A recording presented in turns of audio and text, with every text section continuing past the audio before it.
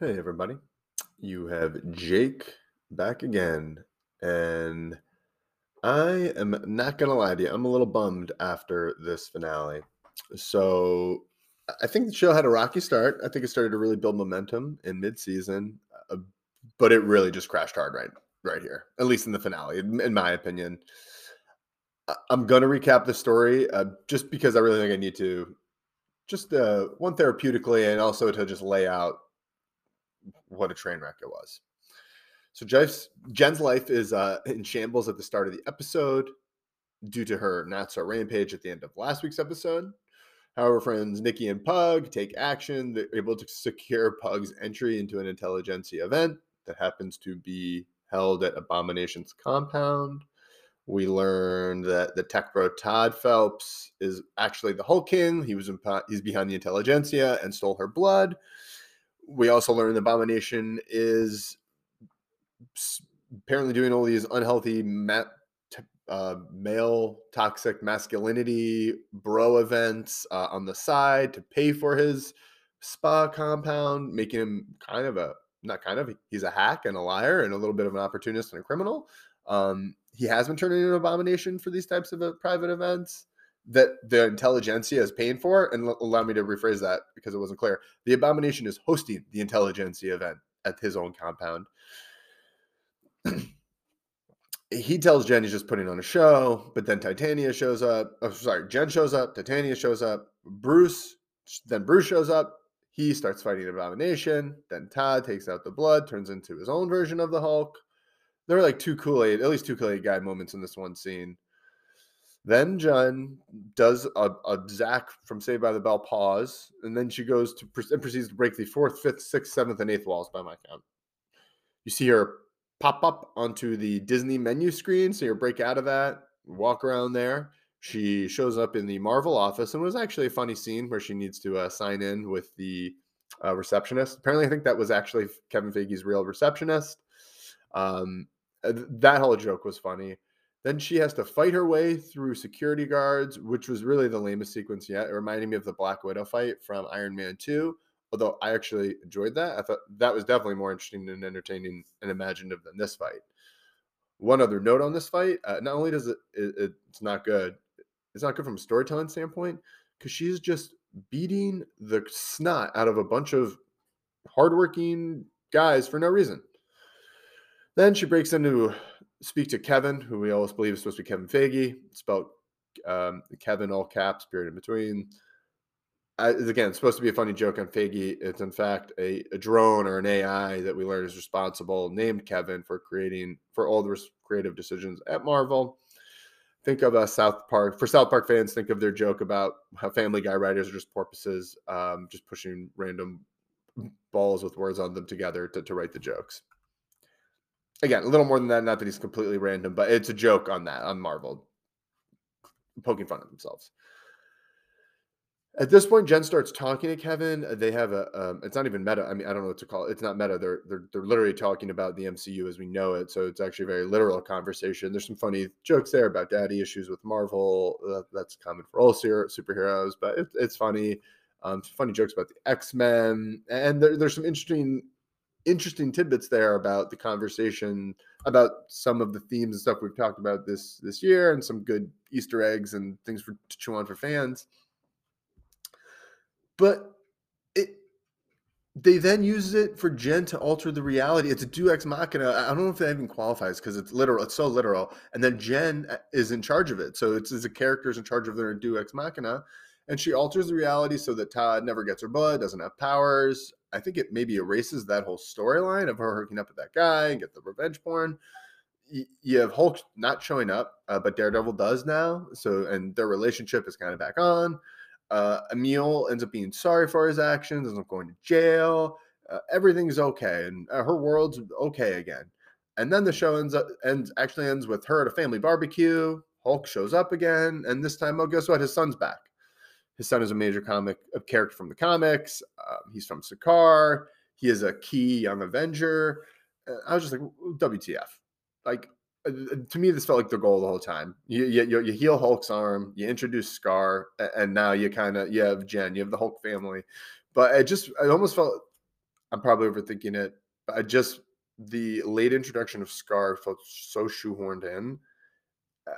I just it throws me off again. And to me, it almost makes the rest of this unimportant. As really, given I think that's also too in partly how they treated the show and the story arcs and their own characters. And I'm just going to dive into that for a minute. I'm not going to do the three things. I'm just going to riff on this for a minute. Clearly, I did not like this finale. To me, it wasn't so as bad to ruin the show. It came, but it did come close. The first thing I want to say is I'm absolutely fine with breaking the fourth wall. I actually love how She-Hulk poked fun at superhero content and Marvel specifically, just the tropes, the mythology, some common themes. It's great. But there's been in on the joke and there's been the joke. And I think this one pushed it too far. Now here, the show is roasting itself. The idea that Jen needs this Deus Ex Machina to resolve all of these conflicts, it's because the show wrote themselves into this corner. They're parodying themselves, and it's not a good thing, or at least it's not a good way, or smart way, in my opinion. Like, I thought they were doing watching the show. I thought after like the first 10 minutes in, I thought they were doing a parody. Um, And then once they paused it and broke the wall and did all this stuff, I kind of went back and just wish they'd done the parody. Like all the Kool-Aid guy moments, I thought it was going to kind of turn into an SNL skit, and she would be like breaking the fourth wall, making all these jokes. But this, I wasn't excited for that. But at hindsight, I wish they'd done that. I mean, it was their fault that they had this stupid setup to the finale. I didn't like the developments for it. I didn't like how they were. I thought they had a lot resting in one show to tackle it all, but then I thought they were going to might leave things for next season. But to have it all come together, and halfway through the episode, the whole time I was like wondering how it was going to go, and I don't think it went well. Now talking about some of the changes they made, so Emil Blonsky to me of the Abomination is like the second or third most interesting villain we've ever had in the MCU. Maybe give him 4. I think I put him up there with Loki. I put him up there with Killmonger. I put him up there with Thanos. And the reason for that is he was actually reforming. The way he positioned himself as the soldier in the beginning, how he went on this mission, he took an experimental drug. He went on a mission. He thought he was Captain America, but he came back like the Red Skull. And he was going to fight the monster, the Hulk. But when it was over, Hulk was the hero and he was the monster. And I thought that was such an interesting way to reframe it. And you see him on this path of growth and healing, and you think that he's reformed. And then it just turns out he's a manipulative asshole and an opportunist and apparently a compulsive liar. He's at least an excellent liar. His redemption wasn't real, or at least in the sense that he was really sincere about what he was saying. Yeah, he kind of hints that he needs to do this to pay for his group therapy and the healing and all of the good things he does, but that's called a moral relativism, a moral equivalency. It's not a good thing. Doing one good thing does not erase bad things, and so the idea here and the show I feel like knows that they're not giving him a break on that, but I just thought this character would recognize that and be above that, or at least the one we saw, which then leads me to believe he's too smart to not see past that moral equivalency or moral relativism, which means he's a liar and he's a bad dude. And I was so disappointed, and uh, I, I just thought it was so interesting. This is really one of the few times we've seen, the only time I've seen a character really reform outside of Loki, and that happened in a very different sense. But this was much more human and possible reformation, like something we could see other characters go through, and it's something that happens in comics. And then just the way they threw it all away for basically a minor conflict at the start of this episode that was resolved literally by Deus Ex Machina by the end, just felt very lazy. And I was just really disappointed, especially because I just invested in that storyline. Another thing here, again, the Gordian knot of storylines. I do not have sympathy for them for writing themselves into this corner. And I don't think it's creative to use Deus Ex Machina to write themselves out of all these different things. And so let's just talk about like the 4 or 5 story arc conflicts that are come together, smashed together in like the last half of this episode, and are all resolved with her conversation with Kevin. You have okay. You have the Abomination rehabilitation story. You have the Intelligentsia story. You have Jen's missing blood, Jen's missing cousin Bruce, Jen's rivalry with Titania, Jen's relationship with Matt, and they're all addressed unilaterally by Jen in this unfunny sequence. I did not I did not like it. I did not think it was funny. I did not think it was creative. And it just if they used it for one or two, maybe, but they overdid it in terms of story resolution or arc resolution. The late introduction of Scar, the whole Scar element to me just feels like this was the goal the whole time. Again, you have Bruce healed up, Scar is not established, Jen's a superhero. It just to me it feels like this was the goal, especially the way it's framed. Like eh, I don't know. I okay, Scar's here. I know he's from the comics. I don't know anything about him. I'm supposed to be excited about him. It was weird. And this is like right after giving Thor a child. Marvel is really fast tracking the push to the next generation. Like this should be something that they were like really leading to in phases 5, 6, 7. Like the fact that it's happening now is just really rushed for me, especially for these characters that are pretty new in the comics, don't have a huge character or at least fan base, and you're just throwing them in, but you're like, oh, Scar, yeah, no, here's you're gonna take over for the Hulk, or I did not like it. And just again, my biggest issue here, I'm a fan of story in general. And as a fan of this show and this story, I saw every long term storyline that I liked and character I invested in pretty much treated as a joke. What's worse, the joke just went on too long. It was like 10 minutes.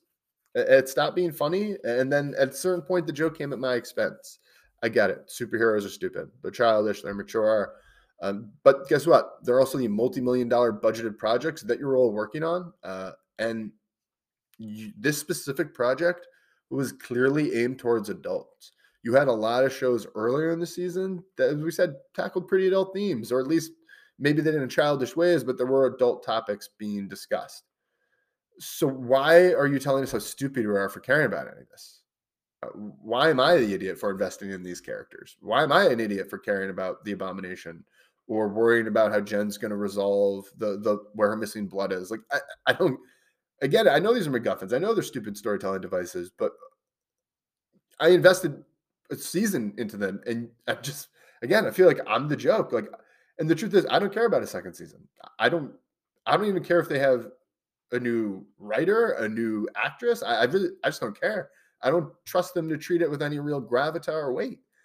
I it's a shame, but I don't care about the character. Um, and if they ever have her do that, like resolve a conflict in that way in another property, I'm just gonna if it's in a theater, I'm gonna walk out. And if it's in a show, I'm gonna turn it off. I'm sorry. It is the laziest storytelling. To me, it that was like proof of everything that people said is wrong about Marvel, or like what is the worst thing about comic books. And I saw it in this episode. It was just lazy. It was bad storytelling. And for me, I just really hated it. And again, I think it's supposed to be funny. It's not funny. It's not smart. I just really did not like it. Obviously. Yeah, and again, here's the biggest sin. Breaking the fourth wall is a storytelling device. It's normally done in comedic fashion or to kind of help lure a viewer in a certain character's perspective or to add some level of responsibility or guilt onto the viewer, specifically in horror films. It's not used to quickly resolve conflicts, let alone multiple season long story arcs leading to central and finale conflicts. I mean, for me, to see all those conflicts unilaterally addressed by Jen in an unfunny sequence, which was basically a joke within a joke within a joke of how stupid Marvel is and how stupid this is. I, clearly, I don't get it. So to me, the show's a joke. I thought I was in on it. Turns out I'm not. Again, I'm the joke but who cares? Who cares how they wrap up a 9 episode or 9 episode season, 5 hours of content? Why? Because only idiots and children are watching, and they'll tune in next year because they watch anything we put the Marvel label on. So do whatever you want. Thanks, Marvel. It's been great. Yeah, can you please just end Phase 4? It's been so underwhelming. Skip Phase 5, skip Phase 6 because I don't know what happened in that room. Like I don't know what happened in that I know they have this famous wall or storyboard with everything, and there's all the EPs and Figgy and all the brain trust goes in there. I have no idea what happened on that wall, but they need to get back on track. It is, ugh, I am so wildly disappointed, and this is just so you know, this is coming now like later in the year. Um, I'm just so disappointed. This is after a couple different things. I'm gonna save it for a larger pod with Seth, but yeah, I'm really disappointed.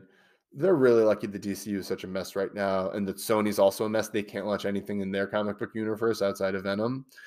Um, and they're lucky. I mean, Marvel TV has just completely collapsed in on itself this year. Miss Marvel was fine, but it was also like so much wasted potential, and it had its flaws. Moon Knight was not good.